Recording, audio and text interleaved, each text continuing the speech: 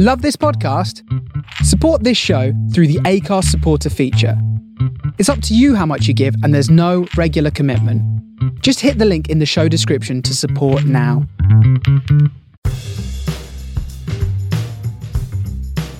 Three people, and you're going to have 4 weeks. Do something.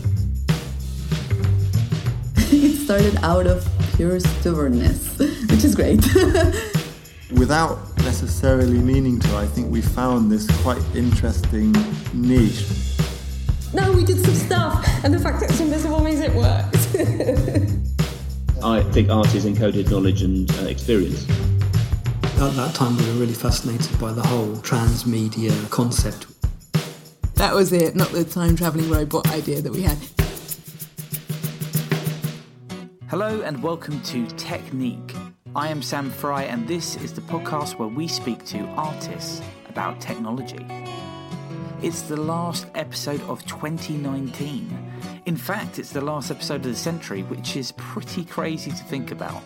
I hope you are all looking forward to the festive period and the new year. But don't go away anywhere just yet, as we've got a great episode for you.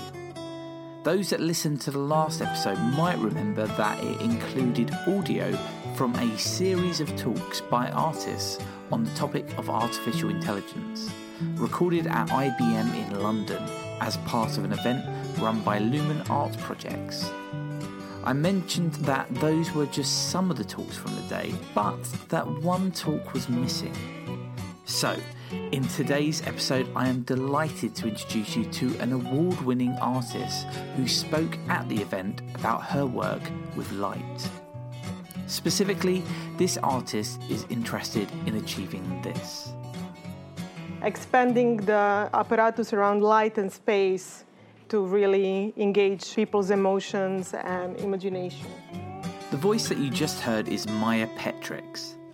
Maya is an artist that creates interactive light installations and sculptures.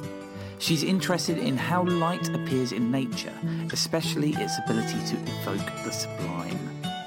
Maya has essentially come to recognise that everyone has an innate connection with the environment, so she uses natural light effects in her work to create an emotional response. Her work is amazing and powerful to look at. Yet she didn't start out thinking that she would be an artist.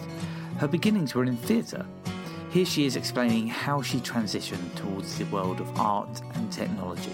I actually started in theatre. So I was passionate about physical theatre in high school, and I was determined to make that my career.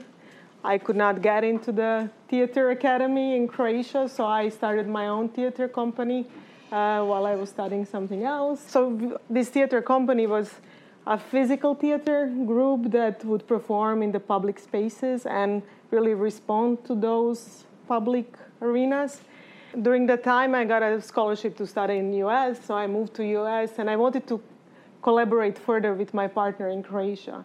And this was in 2001, and I thought, well, maybe I could learn a little bit about video and use internet so we can both create performances that could be put together as a teleperformance. So I would perform against the wall in New York, and she would perform against the wall in Zagreb, and then we would project each other's images in real time. And then I realized, wow, I'm interested in creating experiences, and maybe it's easier to do that with technology than relying on the institution of theatre. So today's episode focuses on the work of Maya Petrix. As with the last episode, it is the recording of a presentation that was given with slides. Yet I believe it works as an audio talk too. Still, to help, I'll give the context every now and then of what Maya is showing throughout the episode. To start her talk, Maya talked about one of her early works, which was called Outside In. It was created in a New York subway tunnel.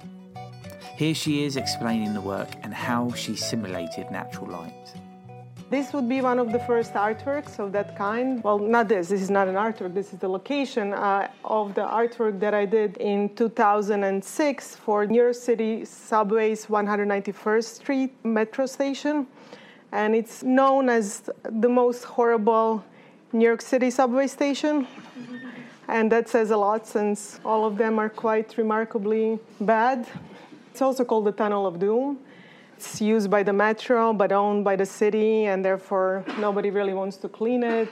It's quite deep. It's 180 feet below the street level, 330 feet long. So you have to really pass through it and to get to your station and be subjected to this atmosphere.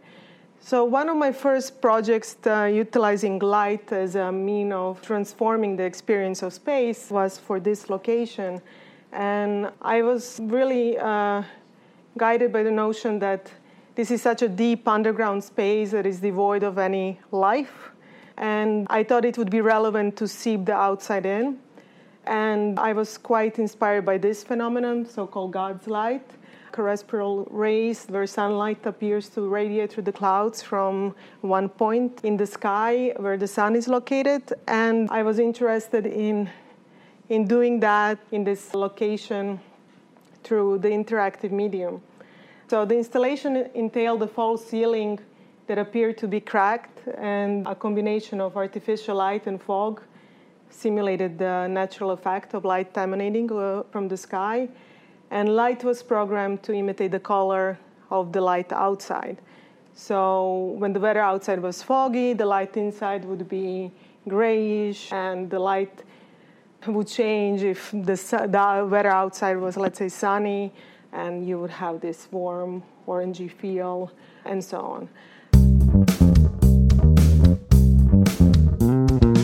I was interested in really seeing how this somewhat minimal intervention in this large space can change the atmosphere of the entire tunnel, and also how the dynamic connection between the reality of the outside and what we perceive as natural to be illustrated. It was one of the first projects that I did of this kind. And I kept on working on this concept that utilizes cracks and light and mimicking the sunlight and evoking this relationship we have with the natural light. And this work is called As It Is Cracking, and it was situated in seemingly ordinary empty white room.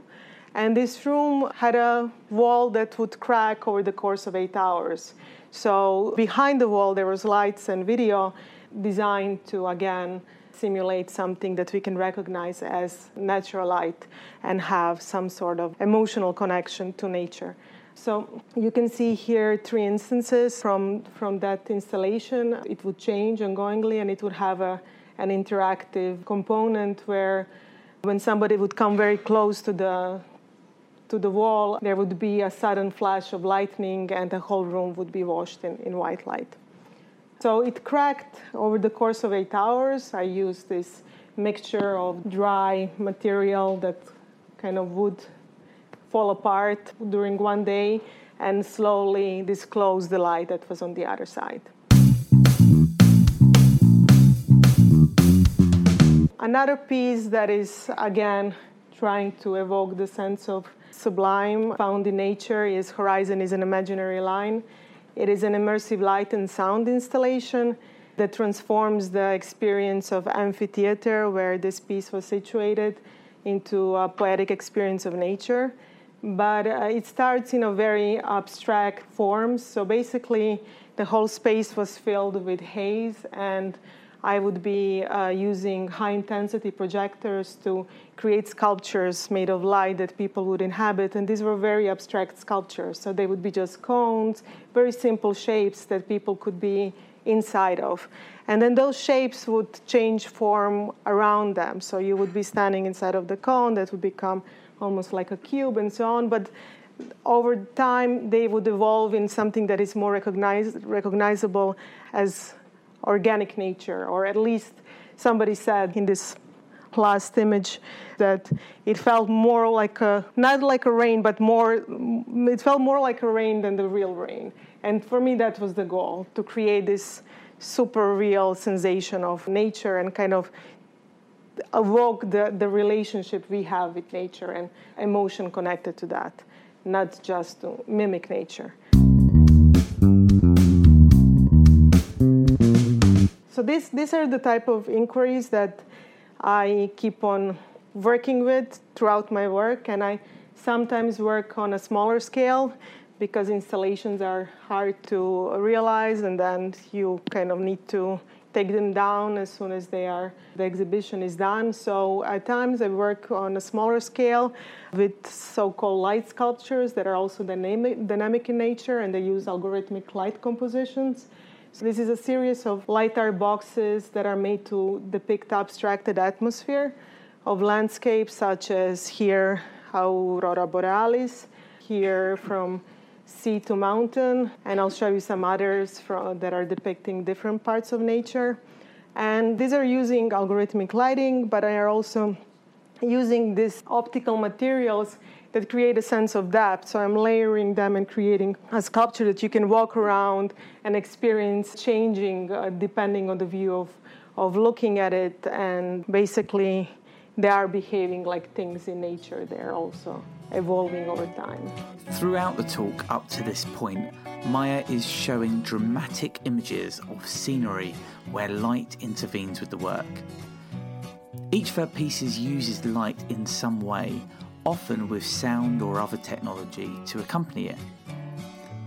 Yet she is also interesting for her work with technology companies.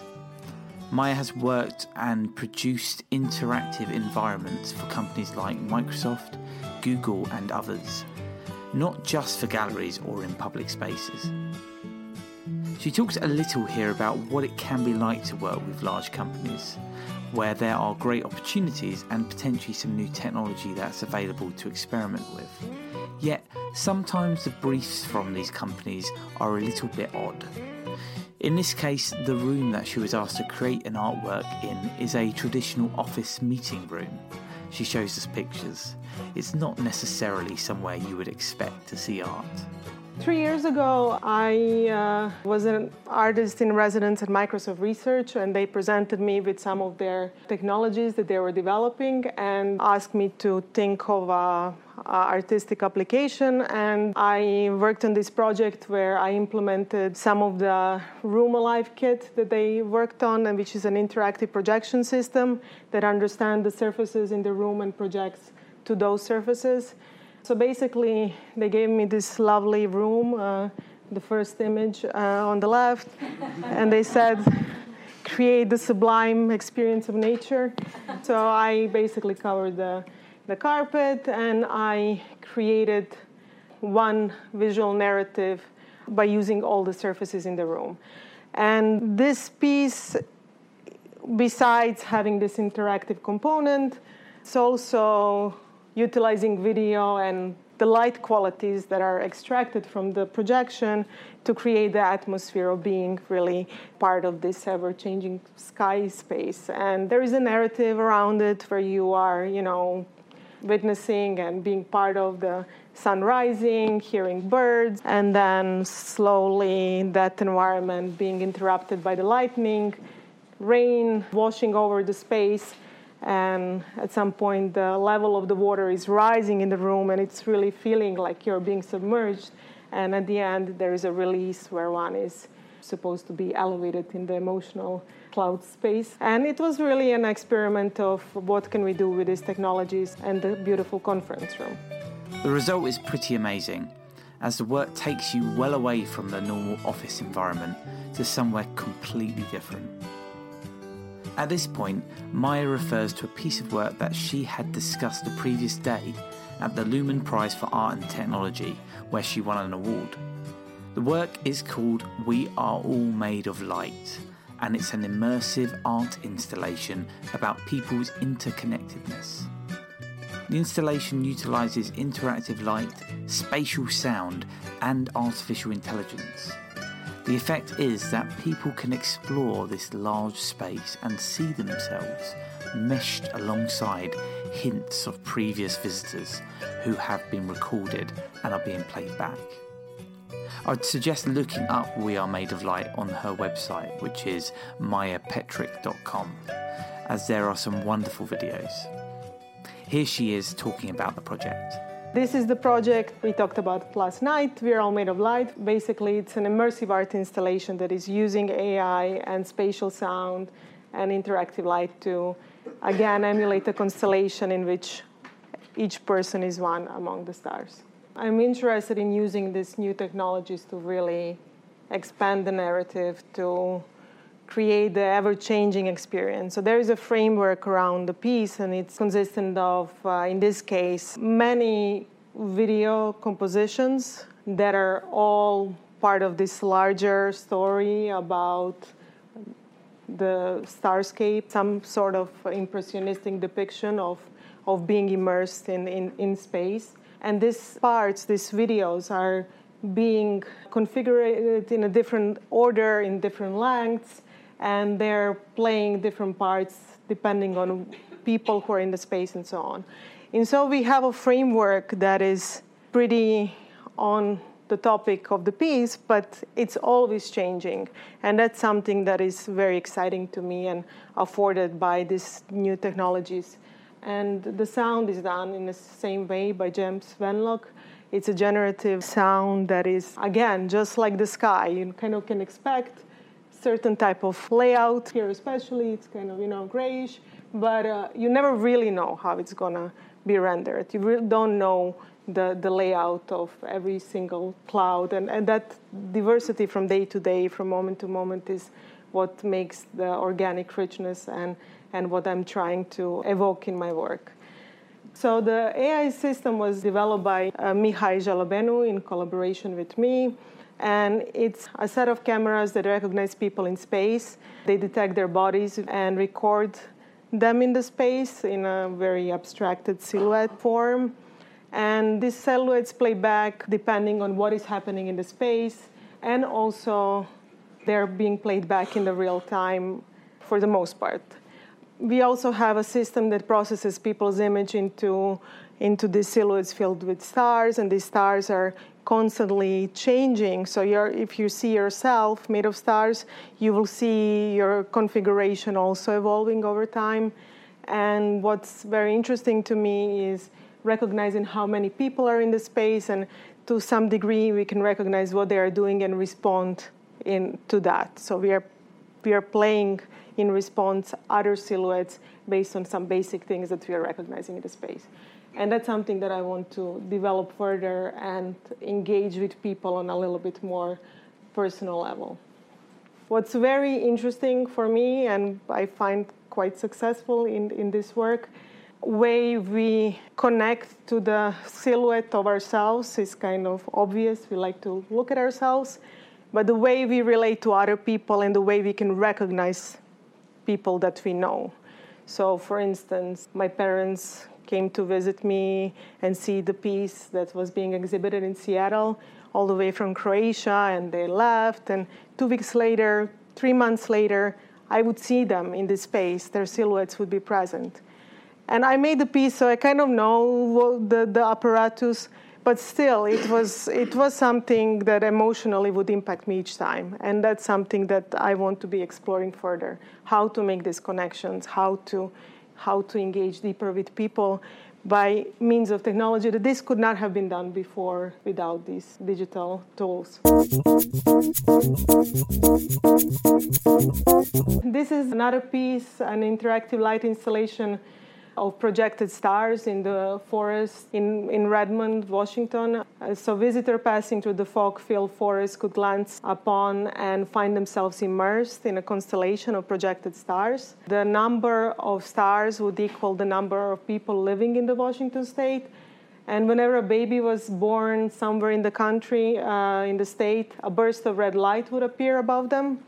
And when somebody would die, in real time, or according to the data I would receive, there would be a blue light explosion happening in the space.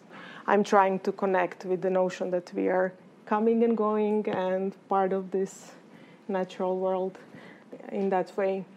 So a big theme for me has been this relationship we have with nature.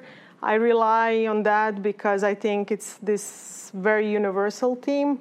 All of us are biologically programmed to have some kind of emotional connection to nature. I find it very interesting how people see the sky, how they consider the sky, and how they respond in life based on their relationship with the sky. And when I was in Microsoft Research, I came across a researcher working on machine learning algorithms that were trying to epitomize data. So he was working with various kinds of data, such as looking through recipes and trying to understand what is the epitome of the recipes, and having clouds of text symbolizing those recipes and so on. And I was interested in if we could use that algorithm to understand what would be the epitome of people's view of the sky. It's something that I'm very interested in my work to kind of tap into that, but I don't really have an insight in how you see the sky and so on. So I wanted to kind of investigate this subjective view through this algorithm. This was a project that was really browsing through internet and looking for, in this case, polar skies. And basically, it would use the mathematical systems to review all the images and analyze their salient properties, and then summarize the data. The summary of the polar sky would be what you see on the far right. So basically, this was a sky that was representing what people perceive to be a typical polar sky. And it wasn't a collage. It was really looking at bits and pieces of all the found images and then creating out of it its own brush and painting this image, which is kind of a stereotype of what the internet thinks the polar sky is. Still very interesting in my mind, and also it was interesting to see how it's evolving. I ended up presenting those with a person from that area looking into the distance, and that they were also found through internet search. And this is the epitome of Hawaiian sky, epitome of the sky in New Mexico. This is Francis Bacon looking at the Seattle sky. It's not true. This is a 9/11 sky. I kept on working with Nebojša Jojić, the researcher at Microsoft Research, more on this project, and we ended up developing a new iteration of the algorithm with which I generated this piece. It's called The Skies Epitomize the War and Peace. Here I juxtapose what one sees gazing at the sky in the most peaceful countries of the world and the most conflicted areas of the world. So here you have an epitome of sky in Syria, and there are images of planes and Putin and Assad and so on. This is New Zealand. This is the universal sky, and Iraq. I'm very interested in keep on evolving these works that the latest works were all made of light and the AII, and finding new ways, furthering development of these technologies to create experiences and expressions that could not have been done without them.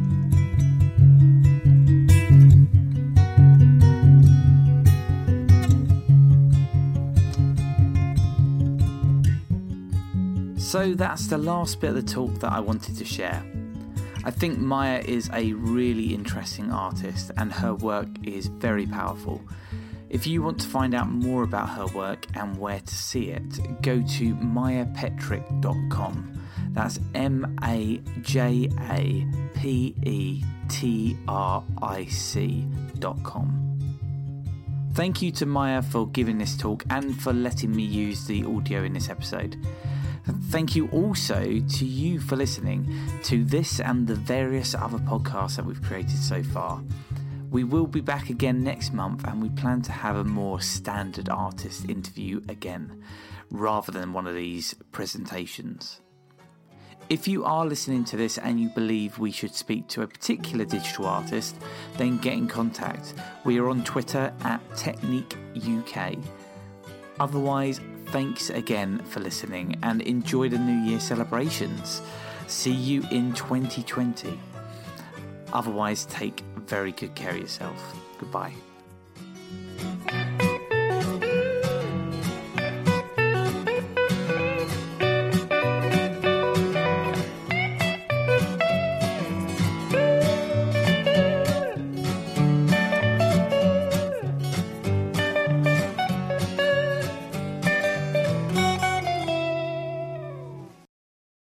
Design thinking has exploded into the workplace of the 21st century, putting humans at the heart of design.